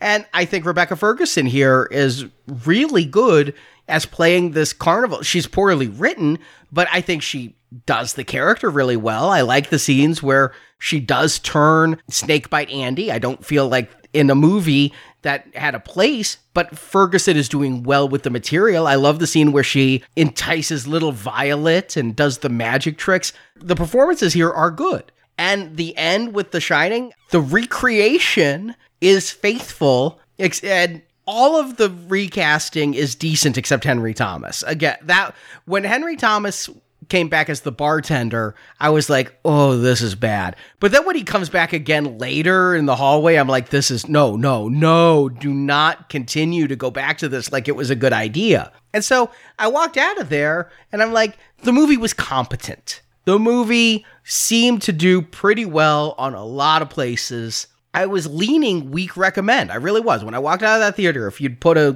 gun to my face, I would have probably gone weak recommend. I might put a gun to your face now if you give it a recommend. Well, no, I mean, you can probably tell from the way I'm building up that I really chewed on this for a while because I was talking to Marjorie about it and I'm like, just thought about, do I want to take her to see it? Would she enjoy it? And I'm like, there's nothing here I can recommend for her to see. It was a fine, competent movie, but I had no desire to go back. I went back and watched it one more time just for this review. Okay, you did do that. I thought about it, but I just didn't want to. I didn't want to either is the thing. I would have done it for the review, but I don't think it would have changed my opinion. And everything that you're saying, I'm just not convinced that I need to delve again. And I guess that's where I differ. If you put a gun to my head and said, you got to go see it a second time right now, okay. It's not going to be a bad time. No, it's not a horrible time or anything, but when I rewatched it the second time, I hoped to find more to say why I would recommend it. Here's what it comes down to, is this movie, I feel it's competent on every level, except it adheres too close to King's prose. It would have done well to take a little bit more Kubrick and realize that we need to streamline some of these stories and pare it down a little bit and really strengthen some character motivations. If that woman and that baby died at that moment, sell me that, because 2 watchings I didn't get it. But what happened was, when I watched this movie a second time, I killed it, and I tortured it, and I went to feed off of it, and there was no steam in there. This movie has no shine. It lacked a soul. It was a very mechanical recreation of King's book and Kubrick's film. It walked the tightrope okay. It made King very happy. It made Kubrick's estate very happy. They also signed off on this. But to me, if you want to relive The Shining, Ready Player One was my go-to. Go watch Ready Player One. It has better Shining callbacks and is scarier in those Shining callbacks than this is. I mean, it just goes to show you Steven Spielberg is greater than Mike Flanagan. Who would have thought of it? But while I can't find a glaring flaw with this movie except for Henry Thomas, I'm going to just go not recommend because, yeah, I just don't feel like this movie has something you should see. I don't think there's something in here worth making the trek for. It's, I think, a little longer than it has to be, and every problem in King's prose is here. They didn't fix anything, and they added a few new problematic things. So I'm sad to say it, and I wish I could see what everybody I'm talking to is seeing, because I've talked to a lot of people who love this movie, and I'm like, I don't see why you do. I don't understand. They love it? Yeah. Like with a heart? Yeah. Many of them also love the book, though. Okay, that's different then. Yeah, I was about to say, a lot of people, when there's anticipation, if you like the book, that's probably the only audience that is served here. If you wanted that story to be told, I think they did a good job telling that story. I would say it's a good adaptation of a very terrible novel. And so why would you need to see that? Yeah, the best adaptation is not going to redeem it. It was dead from the start. An adaptation can improve a weak book. A good adaptation can... Because sometimes an external perspective can be like, okay, you've got a solid skeleton here, but some of the meat is missing on the bones. Let me fix that. Let me gloss over that. We have seen cases where the movies are better than the book, including some Stephen King stuff. Yeah, no doubt. I'm not arguing that that's always the case, but I didn't believe that they would have the freedom to do what Kubrick did. Kubrick had the freedom to go in and go, I'm throwing this out, I'm doing that, I'm going to add this. Flanagan did not have that freedom. He had to be beholden to follow very closely what was not working on the page. Yeah, well, I feel like this is Flanagan's career path, because he said he's already talking with King on the next collaboration, and he's not at liberty to say what it would be, and he is willing to do nothing but King films for as long as King will let him. Like I said, that's why I look at him as the new Frank Darabont. Or maybe Mick Garris is a better apt comparison. Yeah, I mean, I'm not opposed to it. Again, he's had an incredible run. This movie is probably the worst one that I've seen. It actually reminded me of another film he made called Before I Wake with Thomas Jane and Kate Bosworth, and they had a kid that ended up PG-13 fantasy horror that is a little bit better than this. But ultimately, all my problems are specifically with this book. Again, the worst Stephen King novel I can think of reading outside of Tommyknockers. I don't know that there's one I dislike more. So if he picks a good King book, sure, that could be a good movie. Oh, there are so many worse books. I don't doubt it. I haven't read nearly the amount that you have, but yeah, I could not think of one that I dislike more. Read Cell. Okay. You're going to have to. That movie is out there. It never got theatrically released, but that movie is out there with Sam Jackson and John Cusack. Okay, so not The Cell with Jennifer Lopez. No, it's just Cell. I couldn't believe how shit that book went after I was so excited for Stephen King to finally write a zombie novel in the era of Walking Dead and all of that, and oh boy. So we will get back to King. I think that it's going to be our New Year's treat to revisit Misery is the next one on the book list. And I like that book. I remember liking that movie. It's been a while. I know Misery is also on the second season of Castle Rock, so I'll be revisiting that as well. I'm looking forward to hanging out with Annie Wilkes again. And I remember loving the movie more than the book. My memory of the book, I need to reread it. My memory of the book is long passages of the book within a book about Misery, the character, and not enough of what the movie actually gives us, which is... You just described every Stephen King novel. Yeah. Long passages of stuff that doesn't matter. Yeah, I remember that too. It's not true, Arnie. I will just go ahead and preview my thoughts on that book. I remembered it that way because I read it as a teenager. I actually appreciate reading the Misery novel within the Misery novel. Okay. Well, I will be revisiting that before the end of the year. And we have one more brand new release. You could say it's an 80s or a 70s phenomenon coming back to the big screen. More nostalgia. We've been just doing this complete slew of new release films with Terminator and really Doom Annihilation and 3 from Hell and Dr. Sleep and Zombieland 2. Well, next week we wrap it up. Jacob, you, Marjorie, and I... Don't call us angels as we go into the new Charlie's Angels movie. Have you seen the video yet, Jacob, for Don't Call Me Angel with Ariana Grande? And Is this a music video Yeah. you're talking about? I don't even know where you watch music videos these days. YouTube? No, I've only seen a trailer. I'm a big fan of Lana Del Rey, and I don't know why she's hanging out with those girls. Like, she's better than them. Because they're more popular than her?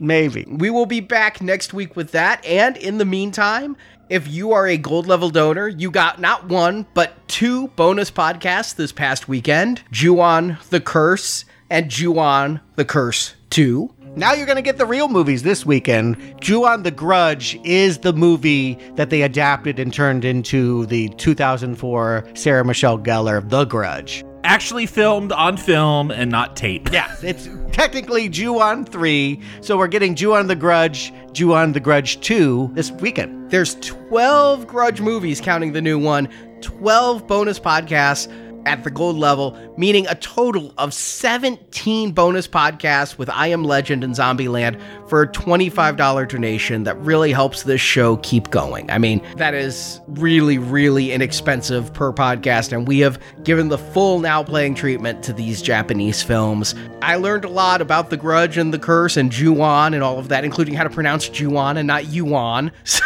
So much there. We hope you can join us and support the show. Details at nowplayingpodcast.com/donate. Thank you for listening to this show. We will do more King before All Lang Syne is sung. Jacob Stewart, thank you for joining me. It's time for us to go away for a week because all podcasting and no play makes Jack a dull boy.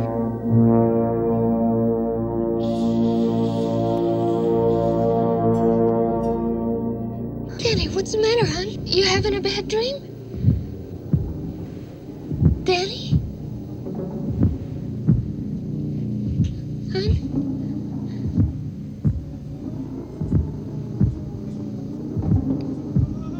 Danny's not here, Mrs. Torrance.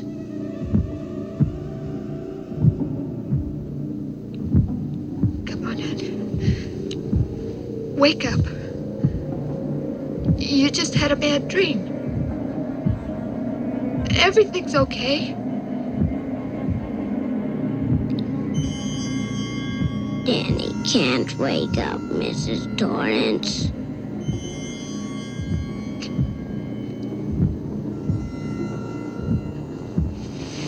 Danny, wake up. Come on. Right now. Wake up! Danny's gone away, Mrs. Torrance. Thank you for listening to this episode of Now Playing, and we hope you've enjoyed the show. All my friends are here. You have friends everywhere in the Overlook, Mr. Torrance.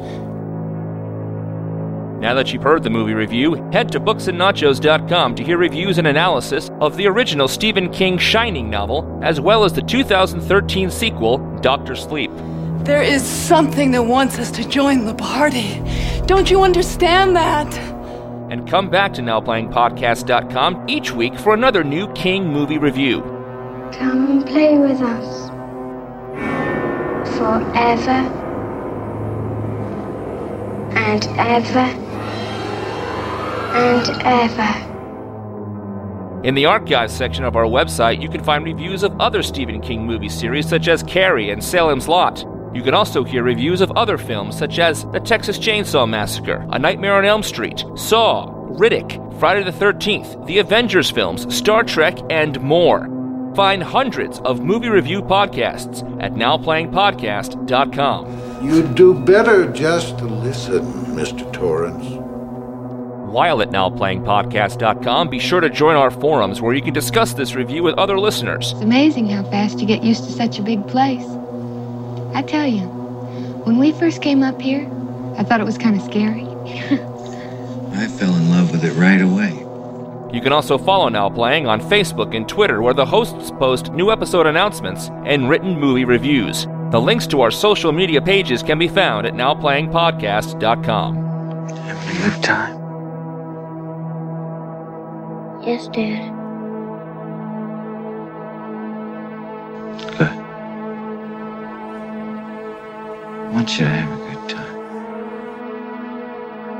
Support from listeners like you help keep Now Playing operating. But if you help me, the way Danny's been helping me, then we can get through this. You can find a link to donate using PayPal at the bottom of our website, NowPlayingPodcast.com. I'm awfully glad you asked me that, Lloyd, because I just happen to have 2 20s and 2 10s right here in my wallet. I was afraid they were going to be there till next April. You can also show your love of Now Playing Podcast by shopping in our store, where you can buy panties, coffee mugs, t-shirts, totes, boxers, teddy bears, and much more. I've got something for you you're not going to find in any of those boxes, if you want it. You can also help out Now Playing by leaving us a 5-star review on iTunes. A link to Now Playing's iTunes listing can be found at NowPlayingPodcast.com. Here's Johnny! Now Playing's The Shining retrospective series is edited by Phil, Dylan, and Arnie. Have you ever thought about my responsibilities? Have you ever had a single moment's thought about my responsibilities? Have you ever thought for a single solitary moment about my responsibilities to my employers? Does it matter to you at all that the owners have placed their complete confidence and trust in me, and that I have signed a letter of agreement, a contract, in which I have accepted that responsibility? Do you have the slightest idea what a moral and ethical principle is? Do you? Has it ever occurred to you what would happen to my future if I were to fail to live up to my responsibilities? Has it ever occurred to you? Has it? Now Playing credit narration by Brock. You keep pouring, and you can say anything you like, big boy. The Shining films are the property of their copyright holders, and no infringement is intended. I see you can hardly have taken care of the business we discussed. The opinions expressed on Now Playing are those of the individual hosts and may not reflect the opinion of Venganza Media Incorporated. Words of wisdom, Lloyd. Words of wisdom. Now Playing is a Venganza Media production, copyright 2019, all rights reserved, and no part of this show may be reproduced, repurposed, or redistributed without the written permission of Venganza Media Incorporated. Kissing. Yeah, that's what I've been missing. Gentlemen, I think the party's over.